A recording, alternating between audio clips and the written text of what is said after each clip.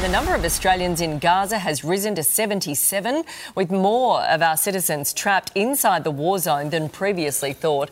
12-year-old Melbourne boy Yazin Hellis is stuck there with his mum and 7-year-old sister, and he's urged the Australian government to help them escape. To help all Australian citizens get out of Gaza Strip, just take them out of the Gaza Strip and back to Australia. I just want to go back to my family in Australia. It comes as Israel's air campaign intensifies, with Gaza's residents again told to head south to avoid the bombardment. Live to our reporters, first to David Woodward, who's in Tel Aviv. Getting them out of Gaza, David, won't be easy.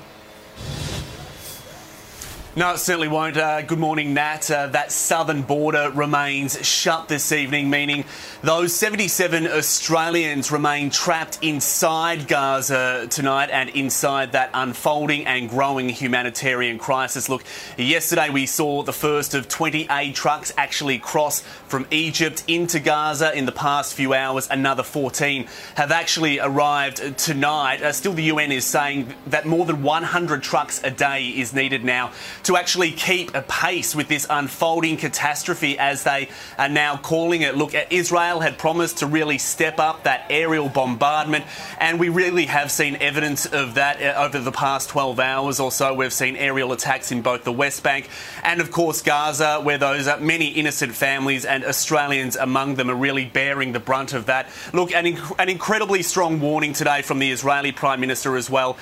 To those Hezbollah militants to the north of his country today, he is now again warning them not to get involved in this conflict. And some breaking news late this evening as well. Confirmation that Israel has actually had a little bit of a military mistake this evening. They have accidentally fired on an Egyptian tank. Thankfully, no one has died, Nat.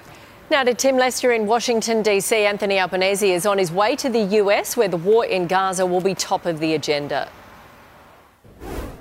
Morning, Nat. One of the challenges Prime Minister Albanese faces when he arrives here later today is he comes into a distracted Washington, is simply getting people to pay attention to the questions that matter to Australia. Certainly the White House is deeply focused on the Mid-East conflict, trying to keep it contained to Gaza and not see it spread elsewhere. That's very much a worry for the President. So yes, it will be on the top of the agenda, notwithstanding that Australia will be pushing other topics. This, though, is a very high-level access meeting for Mr Albanese. He will get a state dinner courtesy of the President. He'll also go into the Oval Office for a one-on-one meeting with Joe Biden. That said, a focus on climate change while he's here, on critical minerals, and also on that AUKUS deal for Australia to ultimately get nuclear-powered submarines.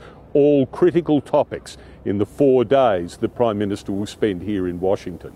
Guys? OK, thank you both.